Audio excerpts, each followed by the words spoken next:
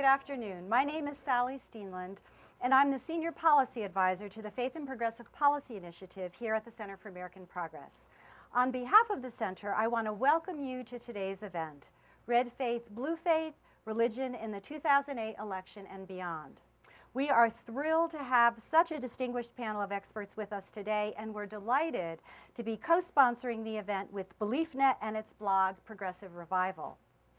When we were planning this panel in the days before November 4th, we knew what the polls were saying, but until the votes were cast and counted, we did not know who would win or by how much. Now we do. One of the materials that we handed out to you gives details of religious voter behavior on Tuesday. We see that Senator Obama made gains among virtually all religious voters from 2004, among Catholics, conservatives, and evangelicals. Today, we want to talk about religion in the 2008 election and also take a look at what lies ahead. Certainly, there's a lot to talk about. Jeremiah Wright, anti-Muslim rhetoric, pro-choice Catholics, pro-life Democrats, compassion forums. What we're not going to do is inside baseball. We're not going to do an analysis where we talk only about campaign tactics and polls. Instead, we want to focus on the larger picture and one that is more long-term. And we want to ask some salient questions. What role did religion play in this election? Is it fair to scrutinize a candidate's faith? What about his pastor? How are evangelical voters changing? Is there a generation gap among religious voters? And what role did progressive faith groups play in changing the face of religion in the public square? Given what we've learned, all that we've learned in the 2008 election, what is a good way forward? So let's get started. You can find the detailed bios of the panelists in the invitation, so I will just briefly introduce each one. To my right is Paul Raushenbush, the Associate Dean of Religious Life at Princeton University and moderator of Progressive Revival blog at BeliefNet. Shahed Amanullah is editor-in-chief of altmuslim.com and an award-winning journalist who writes about the challenges and opportunities facing Islam in America. Bernd Strider is founding partner of the Eleison Group, a consulting firm committed to creating common ground between the political, business, and nonprofit worlds and America's diverse faith and values-based communities. Terrance McKinley is minister to young adults at the Greater Allen AME Cathedral in New York, a 23,000-member congregation whose pastor is former Congressman Reverend Floyd Flake. And Alexia Kelley is executive director and co-founder of Catholics in Alliance for the Common Good, a nonprofit, nonpartisan organization that promotes awareness of Catholic social teaching and its core values of justice, dignity, and the common good. Here's how the panel will work. We'll start the conversation up here, and then after some discussion among ourselves, we'll open it up and take your questions. So as you're listening, please think of questions that you'd like to ask. To get us started, I'm going to ask the same question to each panelist, and this is what it is. Can you tell us about a moment during the campaign that for you crystallized something larger and significant? It could have been an event, a speech, an encounter, an incident, something either good or bad, and all of you might want to be thinking about that too. But can you target something that happened over the past 2 years that embodied a larger truth? What was that moment for you, and why is it important?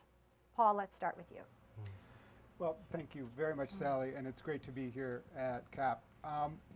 That moment for me was it was directly after Jeremiah Wright came onto the scene, and white Americans and Americans all around were beginning to realize that actually, as much as the Obama campaign did not want it to be, race was a factor, and so I don't know if any of you have seen the Newsweek kind of digging down embedded reporters, but one of the things that happened then is Obama's campaign manager said, we're not going to touch this, ignore it, it has to just go away. And Obama said, no, I'm going to talk about it. and he went home and he wrote his speech, and then he delivered it. It was called A More Perfect Union. And for me, that was the catalyst moment for a lot of people watching the debate, because this is an intractable problem in America. And you had a candidate who did not shy away from it and acknowledged that it was real, acknowledged that it was a problem, and then came back and said, okay, it became part of his entire campaign rhetoric. He subsumed it into the message of his campaign, saying, we have problems facing us, but we're going to come together, understanding different perspectives, and we're going to work towards a common future. And working at Princeton, there was such enthusiasm around that speech, because not only was it kind of a pragmatic and incredibly smart way to do it, but it was inspiring, and it was, so I gathered, I organized an event thinking maybe 25 people would come, and it was 100 people there who wanted to talk about what this meant. It felt historic. And so for me, that was the event. Shahed? I think the moment for me was when the whole controversy or manufactured controversy about Obama's attending a so-called madrasa when he was, a child in Indonesia, and how much traction that held in the public consciousness. I mean, that was a really shocking moment for me.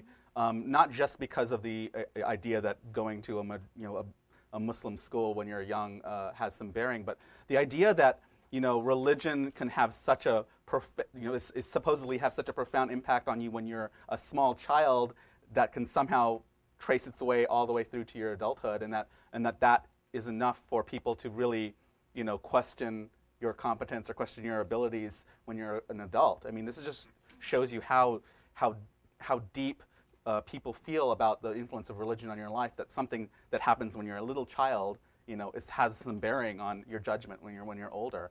And it informed, I think, for me, going forward from that moment, how the religious leaders that had influences on the candidates' lives, it informed for me why that was such a big deal.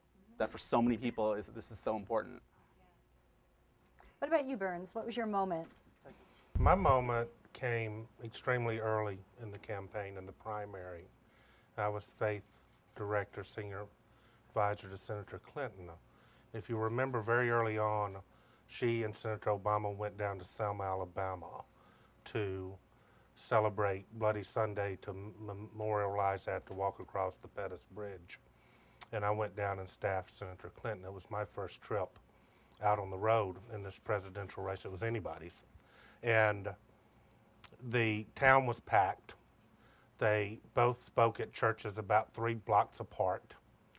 And both of the sermons were boomed into the streets. And the air was electric. And the sermons ended, and they both came outside, and the crowds, just thousands of people packed around both of these candidates. And we worked our way to the front of this line that's going to walk about a mile, then go across this Pettus Bridge that has so much meaning for every American. And as a Mississippian, and a guy who's driven over to Selma several times as a college student just to walk across it, has significant meaning to me and the culture I know. And it took forever to get the front line created with Senator Obama, Senator Clinton, John Lewis, and all these others. And finally the line came together with the thousands of people behind them, and I looked at this line and I realized, it's like, wow, we are in for quite a race here. It's like America has something to look at and think about. And whoever likely ends up on the composite of American presidents, this composite is going to be really different going forward. And it was quite a moment in my life, and getting to be part of that. But having that realization early on that we were in for something that was unique and new, and that America would change by the time it was over, was quite a moment for me. How about you, Terrance? So thinking about the moment, I actually had several moments that sort of converged into sort of one higher truth. The campaign season was sort of characterized by highs and lows as I see it. We saw many highs. We saw Senator Obama be elected out of Iowa as the first African-American,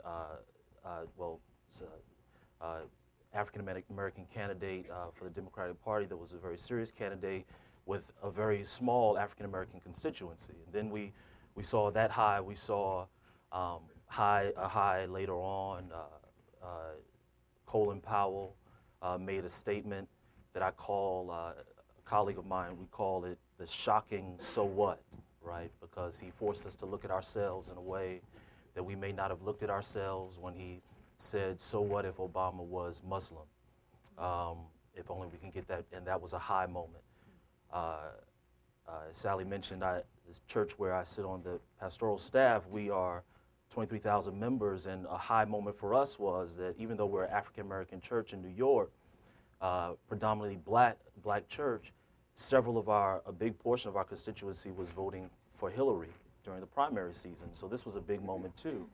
Showed that we had gotten past the gender piece. But then there were some lows, right? We see effigies and nooses, and we see some shocking comments made at some Palin rallies, and so there's these dichotomies, and I think that they point to the larger truth, which is that there's still a need for conversation in the United States around race, class, and gender, that we might get to a place. I think step one would be tolerance, where we can honor the human dignity in one another. And then I think step two, as far as an ethic for how we engage in public, is that we might have an ethic of love. One scholar is calling love, out of the Ford Foundation, is calling love the unselfish desire to see someone else's well-being, someone else achieve their greatest well-being. And so that was sort of that crystallized the larger truth, thinking about those highs and lows. Yeah, for me, the moment was early on as well. In June, at this one of three forums on faith and politics, and this one was sponsored by Sojourners. It was on CNN, Faith, Values, and Poverty, and we were a co-sponsor with One Campaign and several other groups. And a Roman Catholic priest asked the last question. He's the director of a major city Catholic charities organization, and he almost didn't get the question. It was on the common good, and we were worried that this question wasn't going to happen. But right at the end, he asked Senator Clinton about the common good, and that several of the candidates were talking about it, and he really went deeper to the sense of sacrifice and restraint that are inherent in the notion of the common good in our politics, and how would she, as a candidate, talk to Americans about this sense of sacrifice that was needed to face the many challenges that we face around energy and taxes and gun control. And so I think that introduction of the notion of the common good and shared sacrifice early on in the campaign was excellent and was picked up. I mean, by the end, both Senator McCain and Senator Obama were talking about the common good. You could argue that it was, not as full or didn't have the moral urgency that many of our faith traditions carry to the term. But I think, it was excellent that it was in the political debate. And there was a great op-ed Tom Friedman wrote the day after the election, and he referred to this notion of the politics of the common good and how this is a moment where we might see we could work together to create a politics of the common good. He was quoting Michael Sandel, and there were two important challenges there. And so I think the introduction of it in the debates points to this maybe larger shift. And Sandel's point was that the idea of the politics of the common good that we need now to meet the challenges we face go beyond or a rejection of, the voters rejected sort of this notion of the common good as individual self-interest, where there's no role for government, but we also rejected a more superficial notion of the common good where it's sort of all interest groups vying for their share, and that we need to go deeper to a sense of new engaged citizenship, sense of stewardship. So I think that might be the larger truth. Great. Paul, in all of this talk about religion being important in the campaign, let me ask you a question about the pastor problem, which is a phrase that a lot of people talked about, commentators and political staffs as well. So we know that Obama's pastor, Jeremiah Wright, said that God damned America. That was played over and over on YouTube, and that became a political liability for him. Many people saw Sarah Palin being blessed or having hands laid on her by a Pentecostal pastor who allegedly believed in witches. Reverend John Hagee endorsed John McCain, and he had some very critical remarks about the Jewish faith and the Holocaust that McCain was forced to back away from. So it seems like now the pastors of politicians, or the ministers who politicians associate with, are really under close scrutiny. Is this something new? And if it's something new, what do you think is triggering it, and is it fair? So in other words, if I'm doing opposition research for a candidate, is it legitimate for me to find out where this person goes to church and then just look at his pastor's sermons for the past 20 years, looking for campaign fodder so that we can run ads against the person, so whatever this person might have said? And what does that do to the prophetic voice that a pastor has? And then, this is a lot of little questions rolled into one. Should pastors have a political voice? So that's a lot. Well, and everybody can jump in. Yeah. Yeah, Paul. Well, that's you. I'm not a election historian, so I'm not sure if this has happened before exactly in this way. But I think the pastor problem, I don't remember that phrase. And as a pastor, it's kind of an interesting phrase to have floated. You're the problem. Yeah, exactly. But I'm sure I think it was an interesting one and an appropriate one. So I think it's a new phrase, and I think it's not going to go away. But I think there's various categories of pastor problems. There's the personal pastor problem, which was exemplified in Jeremiah Wright and Sarah Palin's pastors, both at Wasilla Assemblies of God as well as Wasilla Bible Church, and so both of them had their immediate effects. And so through Jeremiah Wright, a lot of people were introduced to the concept of, or the theology of black liberation theology, which is with unsympathetic interlocutors. And that also happened with, as you said, with various pastors of Sarah Palin who introduced us to Jews for Jesus, David Brickner, who said or insinuated that Palestinian terrorists were the result of Jews not accepting Christ. And so all of these, those were the personal pastors. I'm going to say more about that. But the second category is the public pastor, which is more what Senator McCain experienced, which is the Hagee and when a Republican gets the Catholic League and Bill Donahue upset, that's unusual. and he called the Catholicism the great whore, and Rod Paisley, who called Islam the greatest religious enemy our civilization in the world, and this false religion must be destroyed. And the third pastor problem was actually something that was a holdover for that also affected John Kerry, which was the oppositional pastor problem, where diocese bishops were refusing or publicly saying that they would refuse to give Joe Biden communion because of his stance on abortion.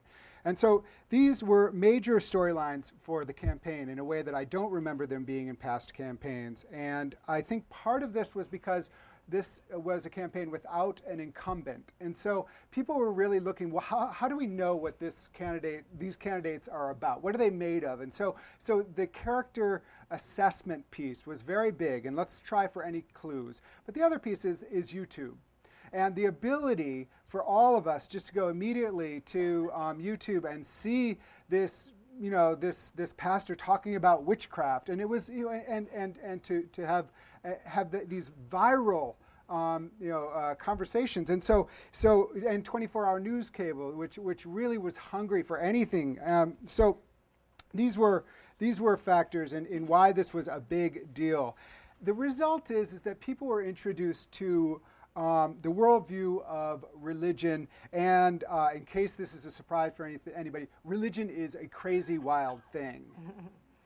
And if you don't have a context or a history for understanding the worldview of a religious belief, then it sounds even crazier or wilder. And so what we had is a lot of symbols, a lot of language that was understandable from the inside, and where it was contextualized, and from the outside it was absolutely incomprehensible. So we got snippets of sermons, and we also had these. The most dangerous one was the Jeremiah, which is it's named after the prophet Jeremiah, where basically the country has sinned and God doesn't like sinners, and so God's going to damn the country. And this is based on the prophets of the Bible. And I think that what Wright, Hagee, and Kroon have in common were perhaps that they all view themselves as prophets. And they were all speaking in the wilderness, and so they felt like it was their obligation to condemn, and that looks particularly problematic. And this is I think what was the most problematic about the pastor problem is where this came up most saliently was that many times these sermons seemed to be or were perceived to be directed at a demographic, an entire demographic. So you had Hagee against the Catholic Church, huge population, partially against Islam. Brickner against the Jews, Wright against white America, big population. And so all of these groups felt like they were under attack by the pastor of, and then all of the people who were in opposition exploited them. And so I think that's what really, the way this really came about was religion was a great positive, but it was a great negative in this way, especially when it seemed to be directed at an entire demographic of American voter. And so my feeling is pastors will always have political views because pastors of whatever tradition are dealing with people, and politics is about people, and politics is about morals, and politics about how we relate and how we should live in the world. And so that is going to be a truth. But I think what is going to be very interesting in the future is to see how those the kind of masters of the universe in training, those who are in it to win it, kind of like calculating people, are going to be very careful about where they go to church from now on or where they go to their religious service. They are going to be vetting their pastors before they get in there. And my worry in some ways around this is that you're going to have a group of political class that will only attend a church that has kind of like God is good, love is good, America is good, and they'll say that week after week, and then I can stay in this church. But we're not going to be having political leaders who are exposed to religion in its most salient and stark form. Anybody? Comments on that? 6-year-olds are going to start vetting their Sunday school teachers. I don't know. I do think once people realize that they want to have a political career, they're going to be listening very carefully to the pastors. Yeah. Wow. Sure. Well, my thought on Brother Hagee had more to do with the McCain campaign than it did Hagee. It suggested that somewhere over the past 4 years on that side of the aisle that some knowledge or depth had gone hiding behind a tree somewhere, because it was really unusual to me to see McCain go sprinting as hard as he could to get this endorsement and roll it out there when everything that subsequently came out was there on YouTube and to be Googled around. And I thought, where has this in-depth knowledge from the religious right gone? So his campaign hadn't done their homework. Yeah, I thought that that it was pretty rough. And then let me throw out a quick one, even though I think Hagee's really interesting. The Palin piece for me as an evangelical, when I would watch the YouTube of the prayer and the blessing, I wouldn't find it all that problematic, to be quite honest.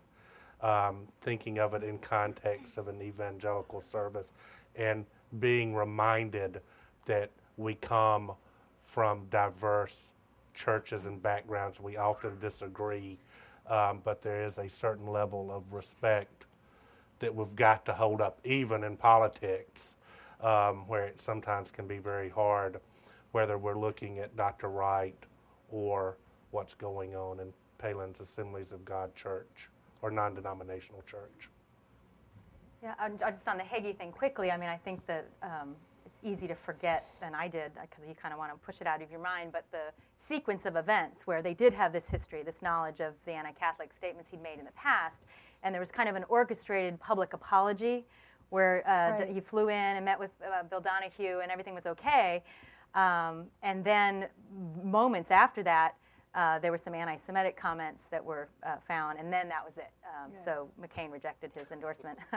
So, I mean, I think the sad part for me is that many candidates across the spectrum now have gotten better about talking about their values, whether they have a formal religious tradition or not. And I don't think I think you can speak about your values and where they come from a faith tradition or from a secular tradition. And so many have gotten better at that, and people have been, groups, Burns and others have been helping public officials get better at that.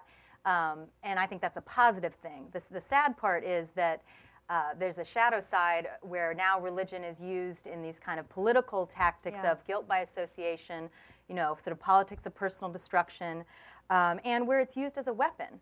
And I think that's a really sad part of it, where you see people battling it out, kind of, whether it's around communion in our context, the Catholic context, or your pastor, where religion becomes a wedge or a weapon to use in a political campaign. You can probably speak about Senator-elect Hagan's experience of that. So. Yeah.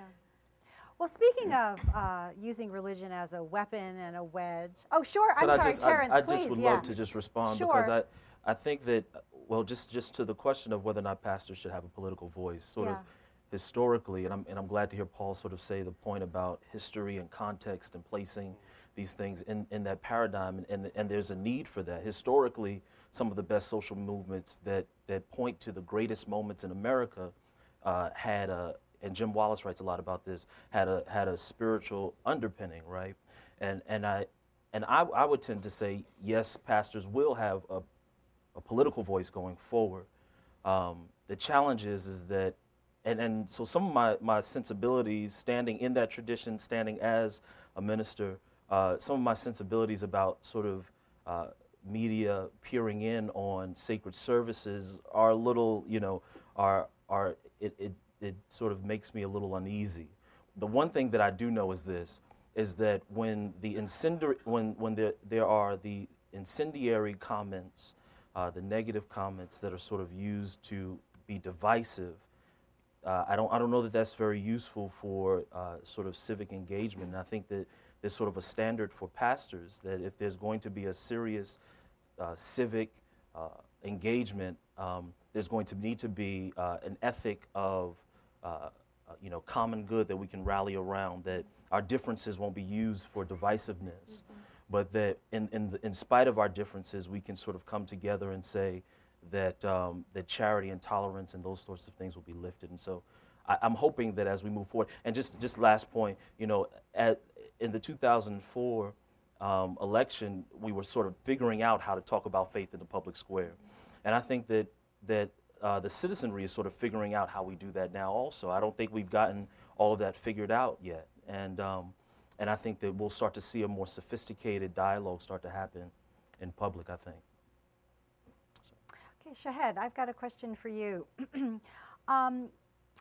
the 2008 campaign, as we all know, the word Muslim was often used as a slur. You didn't have to say anything else. Obama's a Muslim, and that allegedly said it all. So Muslims really, in some ways, were demonized. And the portrait was that if you were Muslim, you were a violent extremist, you were a terrorist, you were not a real American, you were not like us. There was an other thing about that. And during the primaries, there were some conservative presidential candidates who just railed against Islamic extremism. It became a sort of a catchphrase as the transcendent issue of our time.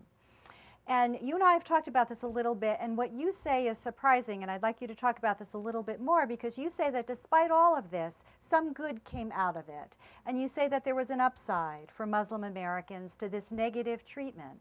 So can you tell us a little bit what you think some of this upside, some of these good things were, and then also give us some thoughts about Muslim participation in the political process in the days ahead?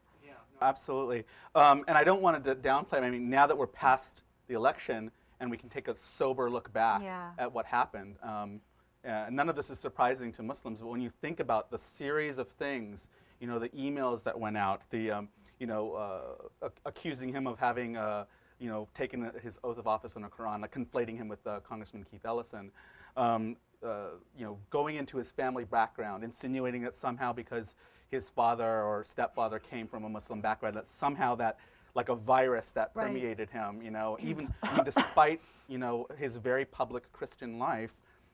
And this continued on and on. It's as if every single strategy, as soon as it stopped having an effect, people would pick up a new strategy.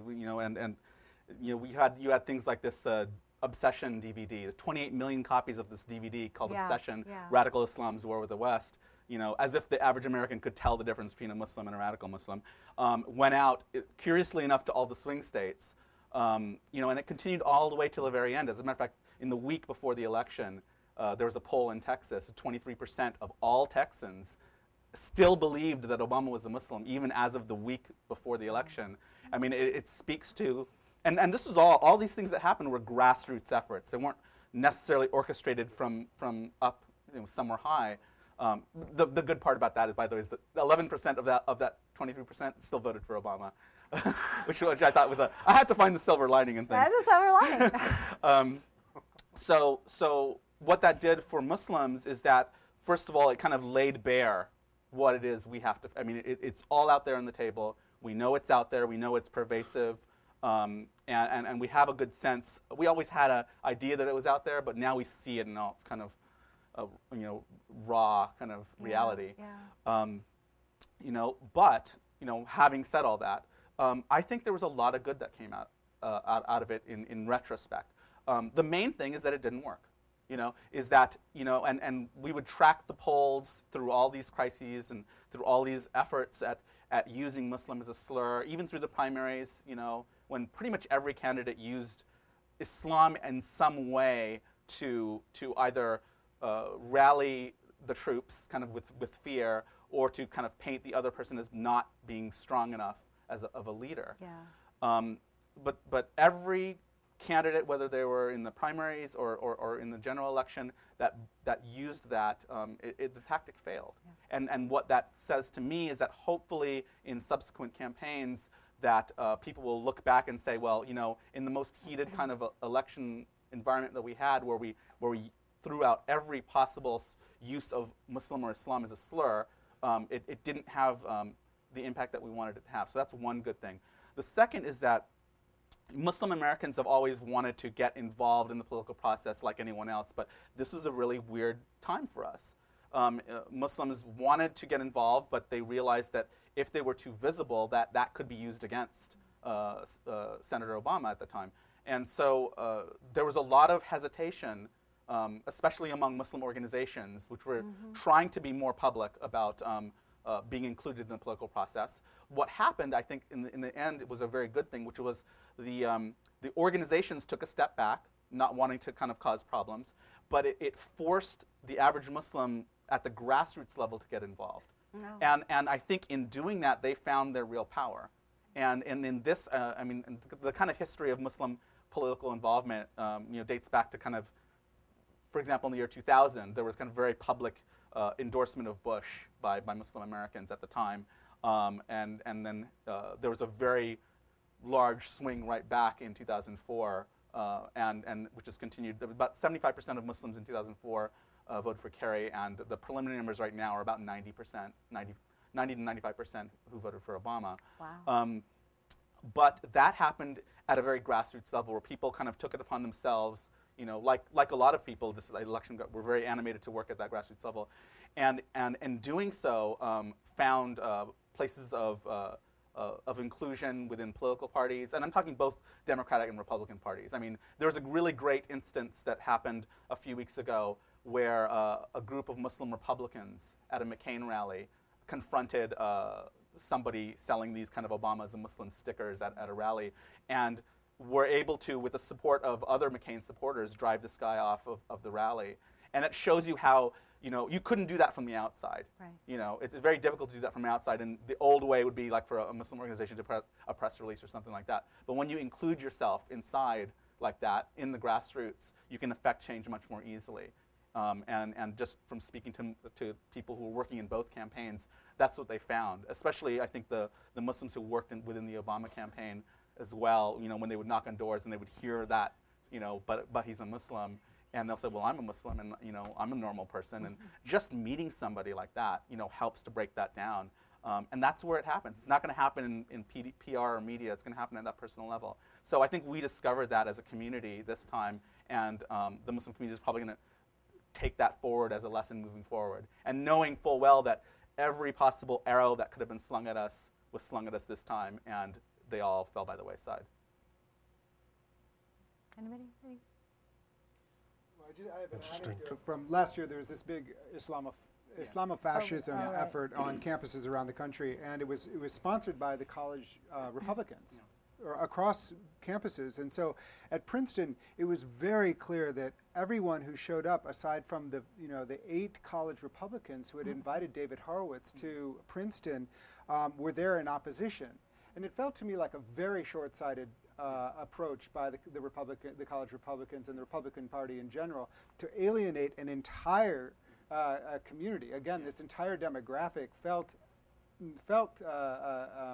like they were being singled out, and it seemed like these are students in much who are somewhat socially conservative in other regards, but who will never vote Republican because of this memory of seeing what happening. So it just seems like there's a lot of short-sightedness in the.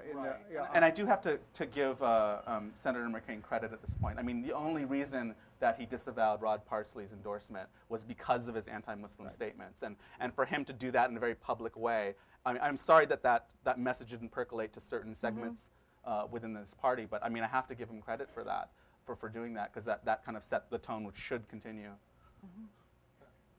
My experience on the diversity of our country and how we get along has a lot to do with, well, the example being from a rural area, spending a few years in Hong Kong, living in D.C. for about 10 years now, and going back home and having friends I love very much who have chosen to spend their life back home. And there's much less diversity there. And their experience, therefore, is a lot different than mine. And, I oftentimes wonder and think about, pockets of diversity, how it impacts us, pockets where there's less diversity, how it impacts us. It creates different ways of thinking in the country. When you work in a congressional race, you're not in a microcosm of this country. You may be in a congressional district that's 92% evangelical, and that's all, a total of 99% white and black.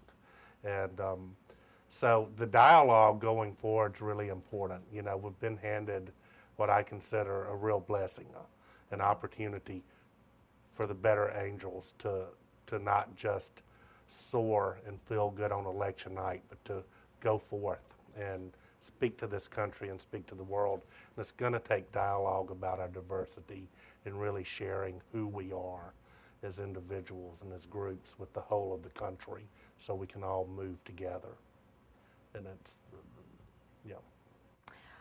Speaking of diversity, Burns, let's talk about your work that you've done with progressive, moderate, conservative faith groups, working on a whole variety of issues, in some cases in this campaign. Can you talk about these alliances a little bit? In your view, is this a new thing? Has this been going on for a long time? How well has this collaboration worked during the campaign? And when you look ahead towards a lot of these interfaith efforts, a lot of these collaborations on issues, what are some pitfalls? What is some of the promise in the years ahead of these alliances? And putting that in a bucket right there, include some thoughts about secular progressives as well. If that voice is being marginalized at all, if it's a big inclusive tent, or how that works out. Okay. Go. That's a good question. And going back to the end of the Kerry-Bush race, the weeks that follow, you remember there was torrential downpour of writing about values voters, and somehow values voters were just focus on 2 or 3 issues. Nothing else seemed to be of value. Right, right. Now forget the war, forget poverty. Ah. But I was with Ms. Pelosi at the time. I was working in her office. We had a long conversation about this, and out of it came the formation of the House Democratic Faith Working Group. And it became one of these little points of light. There were several that popped up about the same time in the party to start addressing, seeking to have a conversation across the country. You know, through leading that from Ms. Pelosi, I met Alexia. We got involved in our work together. The good Reverend Dr. Professor Sean Casey's here, and he was in and out of the faith working group and helping us understand how to move forward. But we'd start having conversations. We'd bring in a minister from New York City or from Dallas, Texas or somewhere, and bring them in before House Democrats and close the door and say, this isn't about a photo, this isn't about press, we just want to talk.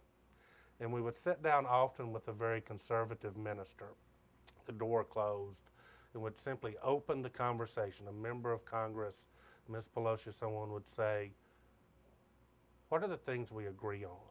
We know that there are things we agree on. Let's find them and let's work together. And they would start talking in this room, and over an hour, hour and a half, there would be legitimate, substantive conversations on climate change, on Darfur, on energy, you know, poverty, on all of these issues, to where we would leave with a new relationship and with a plan that involved them helping us on that issue. Policy trumping politics in a lot of ways here, are taking precedence, taking the front seat. We took that into the campaigns, into the 2006 cycle, and key congressional races around the country, and had magnificent results out there creating new relationships. But the great thing about it, through all of this, we never once questioned the principles we had as Democrats or as progressives, really. It's larger than that. You know, the principles we have, we would take them to the table and say, this is who we are, can we talk about it? And we've had a lot of success. It's gone well around the country. And you know, just over these past few weeks, there have been some moments in congressional races around the country where there was very obvious, you know, there was a 527 that would show up and launch an attack on what would happen to be the Democratic candidate. This is important to note for the values involved here, on the Democratic candidate, but it was a bizarre, or in a way just an obvious bad attack. It was wrong. And all of a sudden we would see the state Christian coalition, Christian 2Cs, Christian coalition, attack the Republican 527 and tell them to get the hell out of Dodge. And they weren't doing it for Democrats or Republicans. They were doing it because they saw the issue being addressed, being done so wrongly. And they were saying so. So, you know, I like to think that in some ways this conversation has helped both sides better speak to all of our values and address them and speak up when things are wrong. So it's you know, it's been a healthy process.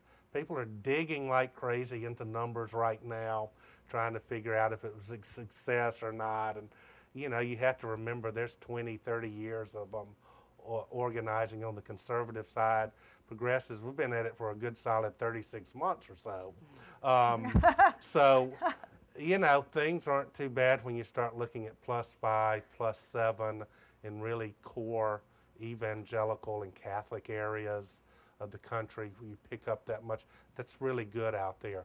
You dig into these congressional races where the groups like the Christian Coalition saw fit to engage on issues, and you're going to see really dramatic increases for the progressive candidate in those. And in all these races I'm talking about, the progressive candidate won, and won by big margins in very conservative areas. So it's been an interesting journey, And I think it's been worthwhile because we've been able to advance progressive values in unlikely places and stay true to our guns while Looking having ahead, those conversations.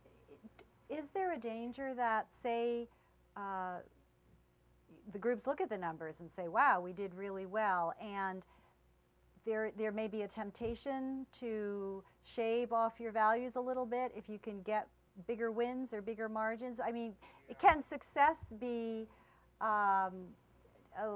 not dangerous is the wrong word, but I mean, you know, how do we stay true to the core values? Yeah, what's the, you know, the poli-sci 101, absolute power corrupts absolutely, you know, and we've got a lot of morning prayer and soul searching to do as we enter this majority period to make sure we're doing this right. Start out on your knees. That's right. As Congressman Lewis says, put some feet on your prayers, you know, take what we know to be true and right and put it into action. Yeah, that's a challenge, and it's something that, you know, when you start dealing with faith in politics, you know, you've got to realize you're dealing with the foundation and the core of who people are and what they believe. It's where their values come from, and so you just don't run out there with a quick poll and then figure out how to you know, bend people to your will. I mean, they're looking for a higher will than that, and so you've got to remind yourself of that really every morning. It is a daily renewal. You renew yourself daily that every voice, no matter how small, no matter how large, no matter how much you disagree, every voice has a place in the public square. And I think that's what the progressive faith movement, one thing we have to cling to, that we're not about diminishing other voices, we're about creating equal and fair conversation. Because what I've observed and what I believed from the beginning was that our issues largely can win out if there's just a fair conversation out there where we can talk about poverty and how to deal with it. Our issues, we're better if we can just create the conversation and how people listen to us and engage. So the public square, there has to be, you know, we fight for everyone's voice, not for a louder voice. Number two is that we have to go forward in this understanding, and again, I'm going to use the word conversation. It's better to have a conversation than not. You know, we stay strong with our principles and what we believe, but we take it to everybody and we invite everybody to the table for a conversation. If we're strong enough believers in what we believe, you know, we're going to stick. And going forward in a majority here in D.C., we're going to have to be the voice for that sometimes. We don't want to get caught in, you know, some of the failures we've seen over the past 4 and 8 years where people have thought that they were going to, you know, create nearly a one-party or a one-point-of-view system. And we know we've heard that. I mean, Mr. Rove and others have talked about that in public. And that was, obviously, they didn't do it. And, you know, we can do a whole lot better job than that by keeping our conversation on a much higher ground. Am I answering your question? Absolutely. All right. Good. Amen. Amen. Okay. Anybody have anything to add to that?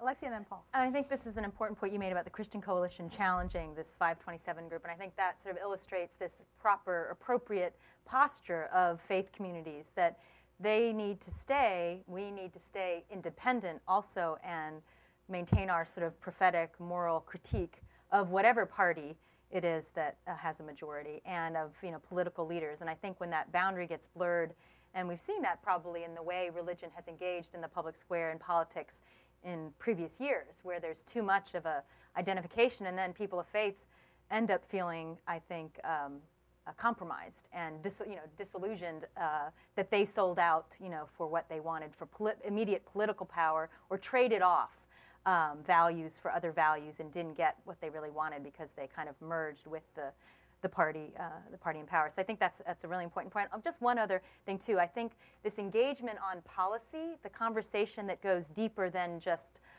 language or sound bites or throwing in a little, sprinkling in Jesus in your remarks. I mean, I think we saw that maybe early on when progressives were first doing some faith outreach, and I think it's much more substantive than that, and I think that's excellent, and that the engagement needs to be on, poverty reduction. How are we going to engage together? And I think that'll be great, going forward. And I think faith communities that are at odds with, for example, President-elect Obama will need to engage. I mean, I think that we'll need to engage constructively and even on the differences, and that'll be a positive thing. But I think that substantive policy engagement is a great point that you raise, Burns.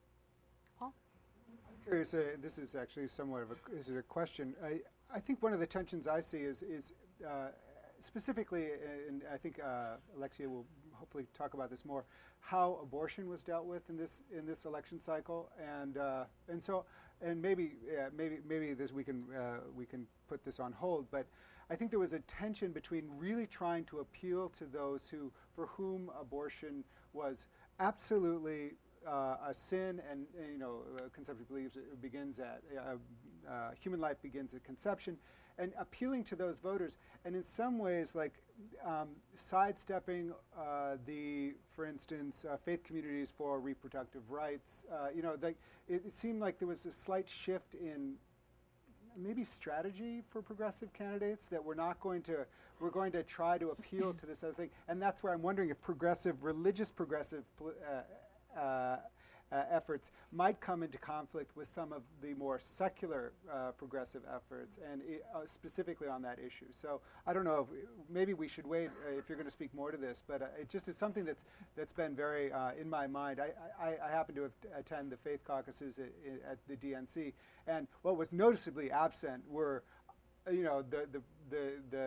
the women's groups, and I mean, it just seemed like it was really not a place where a lot of the reproductive rights folks would be, or the gay rights folks. Sally brought up, part of the question was about the interaction between the traditional progressive secular groups and faith groups, and that's important. And I'm going to yield to Alexia on that particular topic. She has been in there much longer than me. Thought about it. You get to talk about that. Certainly, and this is something Alexia knows. She was in a lot of these meetings, but, in the House caucus once a week, and I've been out now for a couple of years in political world, but once a week we would have a meeting, kind of a friends and family meeting of all of our different groups around town, our friends. If the budget's coming, we would have different labor groups and education groups, different ones that supported the caucus position, come in and would sit down and talk about ways to move message, to deliver people active on the issue, calling back into the Capitol and encouraging the proper votes and stuff like that. And as we started engaging more in an organized fashion with the faith community, we started inviting them to these meetings. And the first few times, they were just kind of there and hanging out. And then we would come up with a plan, and we would plug in, let's say, the Episcopal Church and the General Board from the Methodist Church, and they would show a lot of zeal, they would show a lot of know-how, and they would show the ability to deliver that message to a whole community that maybe labor, education, and others weren't delivering to.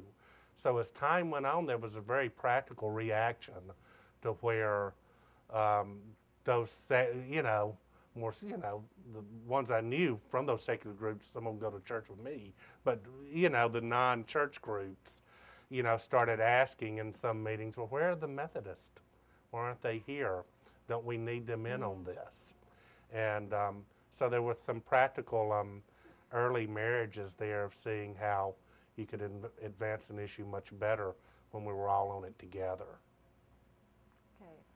Just as long or as short as you want to be. I think it's important to note, the abortion was and still is a moral issue for Catholics, and it was certainly an issue in the campaign. And I think a touchstone for us, we did a study that we released this summer. We commissioned by two political scientists, one who's at Penn State and one at Georgetown, called Reducing Abortion in America, the Impact of Social and Economic Effects.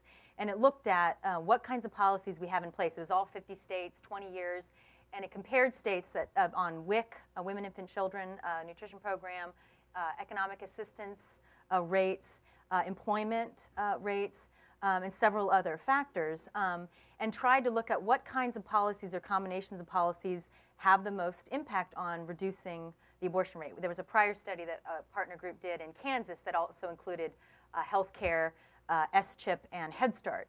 And when you get a combination of those kinds of policies that support vulnerable women and families, at-risk families, or help prevent unintended pregnancy, you can put together a great, comprehensive, compassionate approach that will get at significant reductions in abortions, which in fact is an incredible common ground for most Americans. A majority of Americans, almost 70% of Catholics, want that kind of comprehensive, compassionate, root cause approach to the abortion issue. And I think they're tired of being sort of put on either end of the extreme and just debating legal status as the kind of litmus test for whether you are pro-life or pro-choice, or those categories being kind of inaccurate in terms of where most Americans are, or most, I would say, Catholics are. Mm-hmm. So I think there's great hope in this common ground approach and looking at these policies, and common ground with the pro-choice groups that, some of the organizations supported the language that was in the Democratic platform for the first time that talked about the need, the policies that the Democratic Party would support to reduce the numbers of abortion, including prenatal, postnatal health, adoption, strong adoption programs. So, people can come around together around supporting WIC and economic assistance, prenatal care, postnatal care. And I think that the data shows that it's these kinds of policies that are effective. So I'm interested in this because, there are some issues that faith groups are going to look at as ethical issues that emerge out of sort of how they're understanding themselves morally. Mm-hmm. And it will make some things difficult. But I'd be interested to sort of hear your feedback. But I think the value is that there are some issues that we can come to the table on together, and we can work on together. That there is a sort of a value of the things that can get done, as opposed to sort of the ones that are still too difficult and still separate. Despite that sort of moral impulse. Yeah. I think that's a good point. And just to do a little plug for CAP here, Jessica Ahrens here has written a paper or a long report called More Than a Choice, which talks about abortion and reproductive rights in a holistic way, because in fact, when you start a family, how you start a family depends on so many things: economic conditions, social conditions, the health of the mother, where you live. It's never isolated in a vacuum. So some of the work that we've done speaks to a more holistic frame as well, which is how people live their lives. There's a confluence of factors that go on. So Terrance, I've got a question for you, and we talked a little bit about the generation gap earlier, and can you talk to us a little bit about first-time voters, especially from the African-American community, and give us a profile, a sort of snapshot of who some of these voters were, especially from faith communities, what the concerns were, what issues they were voting on, and what do you think needs to happen for younger first-time voters to stay engaged in the political process, so this won't be just like a first-time, an only-time thing? Well, it's interesting. There's this term that's being pushed around called millennials, and those who are born somewhere after 1975, and are now, and then all the way down to those who are about 18 now. 76 million of them are believed to be in the country right about now, or more. They are an interesting group because they represent sort of a shift socially, right? They are the group that is more connected to technology than we've ever seen historically. They don't like to receive bills in the mail. They want to see it on their computer and put it in their favorites folder. They pay their bills through their bank accounts and just send them off. I think there might be some other folks on the panel who can say that they do this. And so, but millennials are particularly attached to screens. There's always a screen in front of them. Harvard did an interesting study. Harvard Institute of Politics did an interesting study with regard to those who are on the younger end of the spectrum, those who are on college campuses, and they noticed that young voters on college campuses are becoming increasingly more religious. So that's sort of the first thing as far as profiles are concerned. The study actually showed that 7 in 10 young voters acknowledged that they were that their religious values informed how they engage in the public, right? So the first thing is that they're increasingly more religious. The second thing about this demographic that was interesting, according to the Harvard study, is that the millennials are not monolithic. They are not easily identified by traditional sort of labels as progressive or conservative. And the Harvard study actually interjected sort of a religious centrism and secular centrism into the mold and found that many of their students were identifying themselves as religious centrists. And so they're sort of centered. So that leads us to potentially think that they are a group of folks who are issues-oriented voters. This is sort of what I'm seeing as I'm pastoring, that the folks who are sort of 18 to 35, issues are really driving how they understand themselves showing up, and their faith is influencing how they look at these issues. So the economy. I have folks who are graduating with master's degrees that are asking questions about the economy because they're not able to find a job with their master's degrees. Or when it comes to the economy in undergrads, we're in November now, and their father or their mother has lost their job, and they're wondering if they can go back to school in January. And so the economy matters to them, as sort of an illustration. 2004, we saw our largest number of young voters turn out, only to be surpassed by 2008. Studies have said that we eclipsed the 2004 numbers at 5 o'clock p.m. on Election Day. And so we galvanized a large percentage of young voters in this particular election. It was amazing. And they weren't only progressive voters, they were also conservative. So for instance, there's a geographic piece to this, right? In Virginia, Obama won by about 52% in Virginia. 60% of the young voters voted for Obama. But in Oklahoma, we had McCain to win by a large percent, and 60% of young voters voted for McCain. So there's a geographical piece to this also. But to your question, Sally, about sort of how do we keep them engaged, the question about young voters is whether or not they're going to be fickle. They'll show up now, or they say they'll show up, and will they stay engaged? I think history will have to tell us that. But I think the one thing that we do know is that the progressives and the conservatives did a good job of reaching out to them. And I think that they are a great opportunity for us for a engaged and mobilized citizenry going forward, if we are to sort of continue that. Yeah. And most of them are learning a whole different way of voting. It's called early voting.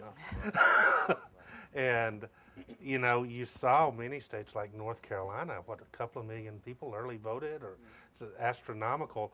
Well, by Election Day, it looks like to me that Senator McCain had to find 6 or 7 percentage points just to get even, to try to have a shot at winning. And if you don't, if you don't create a whole new mindset that Election Day is a multi-week day and set up your campaign strategy like that, you're in trouble going forward. I think it's the early vote. I just want to say one more thing to that. I think early voting is one piece, but there's an interesting book that just came out called A Millennial Makeover, and the subtitle is MySpace, Facebook, YouTube, and politics, or something to that effect. And I think that the one thing that we can say, with some conviction is that this particular campaign season transformed how campaign seasons will probably be run throughout the future, right? Mm-hmm. And I think that if there's anything that we can draw from that model is that we can not only use that in the campaign seasons, but we can also use that going forward. And so, you have these huge databases that were created of young voters. Those databases aren't going away. Right. They're here to stay. And when things are coming up, I think that those are a great resource for mobilizing citizens, for mobilizing young citizens. Okay, sure. Yeah, I think it really is all about inclusion. I think when the youth vote was originally tagged as a youth vote, I think a lot of youth were cynical oh, you're just coming to me every 4 years and then you ignore me. But I think especially with the internet, especially with the multiple opportunities for campaigns or just politics to engage with them over the internet where they are generally, they're going to feel more included, and they're going to not be as fickle as they possibly were in the past. I want to ask a question. We talked about values and somewhat values in church, and I'm curious about those specifically African American and Latino voters who voted for Obama. And this is a candidate who said that we needed to include gay people at Ebenezer Baptist Church. So which is something I've never heard of before.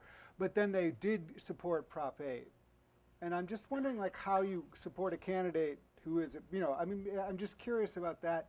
Like, what are the messages there, and how can we do better on talking about specifically around gay rights? Because that's another example of a secular value that is being framed as a secular value, and then there's the church attached, and sometimes those are in conflict. And I wonder maybe if you have any experience about on that. So it's been my observation that sort of historically first and foremost, the black church is not monolithic, and even for instance, the church where I serve is 22,000 members in New York City, but it's only sort of a portion of, and it can only reflect a portion of sort of black church sensibilities across the nation. But one of the things that we've sort of seen is that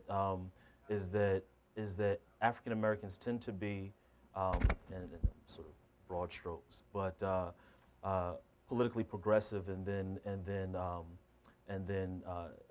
tend to be conservative when it comes to moral issues. Right.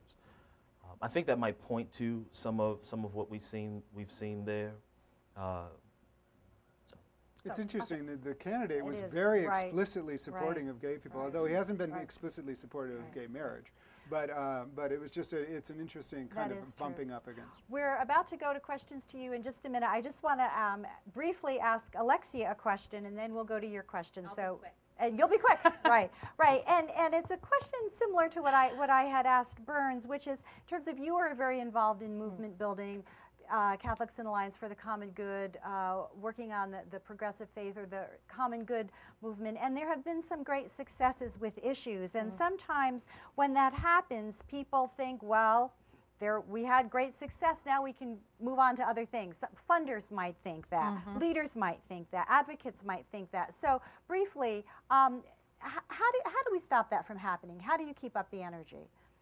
I think you're right. I mean, there's been success in broadening, deepening the debate on the media front. We had this Convention for the Common Good, first ever, with about 20 partners in Philadelphia and 800 people to put forward this platform for the common good. So there's been progress. I think the key is to just note that movement building is a long-term, process, and is deeper than just changing the media frame and projecting leaders, national leaders, into the public square more robustly.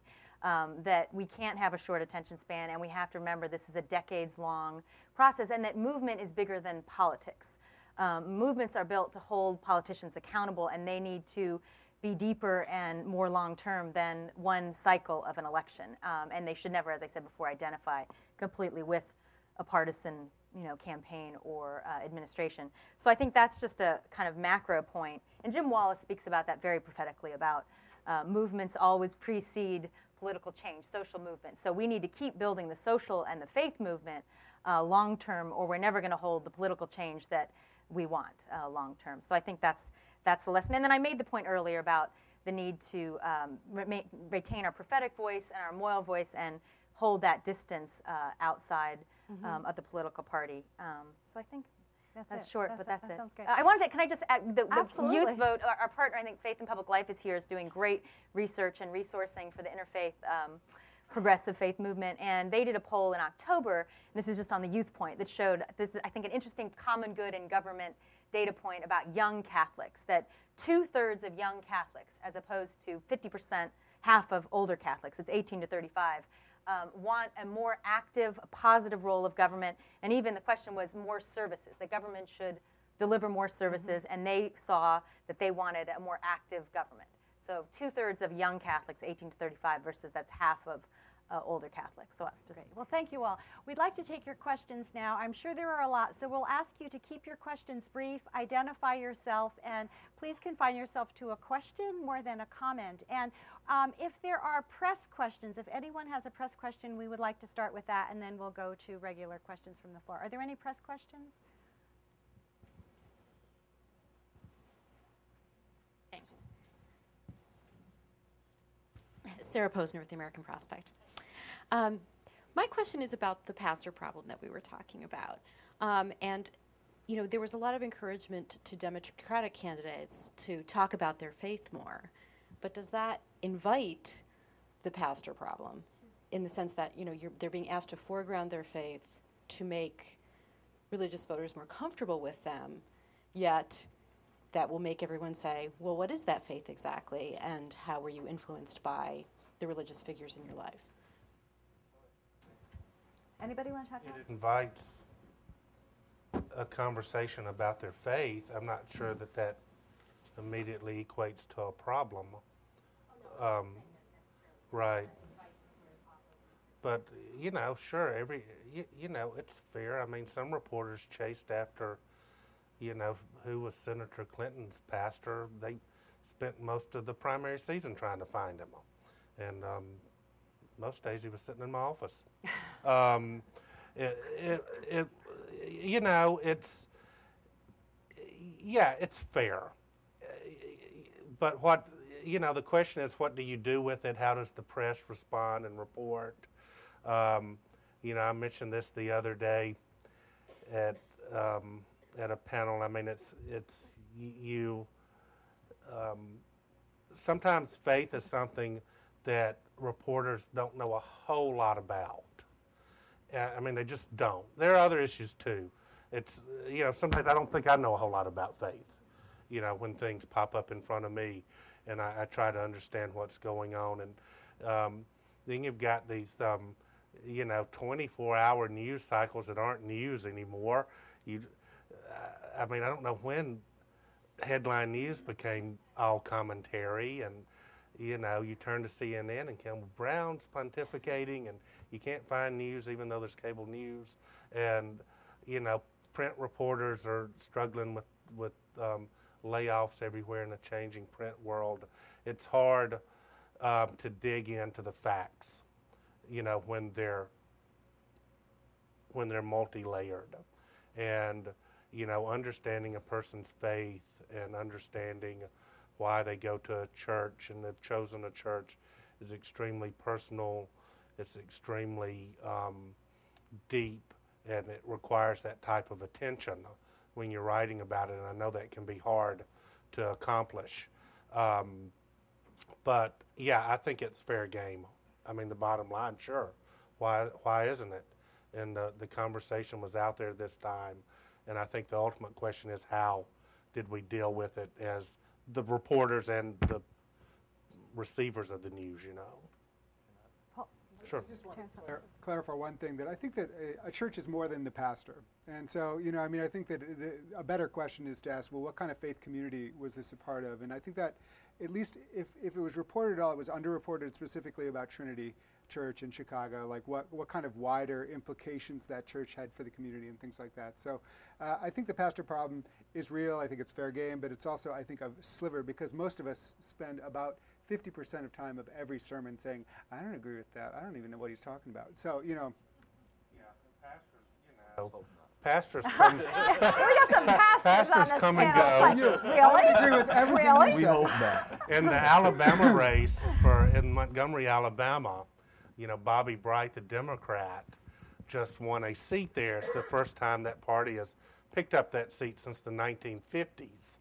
And the two candidates, I think it was Jay Love, Mr. Love, and Bobby Bright, both deacons at First Baptist Church in Montgomery, and their families have been there so long. His pew, the Bright family pew, is called the Bright Spot, and the Love family sits on a pew called the Love Nest, and they're two pews apart. Just there's no name; they're not required to sit there, but that's where you sit every Sunday, right? Which That's been a long, it's been a lot of tough Sundays in that church as they've gone through this. But, you know, you're just thinking about it. I mean, ultimately, the preacher there who's done a really great job of walking this through, I mean, eventually he's going to be called or he's going to go off somewhere else and do another church. But those families are there. The churches. Yeah, you know, the churches are the families, at least from my tradition. Can I just quickly sure, respond sure. to? And so I joke though, but I think that's true. I think that you're not going to agree with every pastor, and I think that I'd like to sort of say, I think many pastors are taking sort of a humble road, saying that they are trying to figure and work through some of these things as well. That pastors are trying to have the space to understand. So to the problem piece, understand many of these tough issues. But to your question, you asked, does the expression of faith in the public sphere welcome the pastor problem? Okay, in an electoral, political process, I think the gift of sort of the expression of faith is not to the end that you might win over voters, but it gives you the ability to sort of express your deepest, truest values, and to say that this is a part of the person that I am. And though we are a pluralistic nation, we are a religious nation. I mean, in broad terms, as far as numbers are concerned, many Americans, overwhelming majority of Americans, would say that they are ascribed to a particular religious tradition. And so I think that it does create that kind of space for that dialogue, but not to the end that voters might be, but just to the end to express oneself and one's point of view. Press questions? Yeah, I'm Ann Ferris with the Rockefeller Institute. Can you move it ahead beyond the election to the new administration? Can you speak to how faith and faith groups will be involved in the policy direction? And I guess specifically Obama's projections for his council on faith-based and neighborhood partnerships, I believe it would be called. He at one point had perhaps proposed making that even a cabinet level position. Any thoughts on where we may be headed now? Insight on that? I mean, my only comment is that my guess on the faith-based spending, resourcing out there, I think you're going to see a lot of deep politicizing of that office.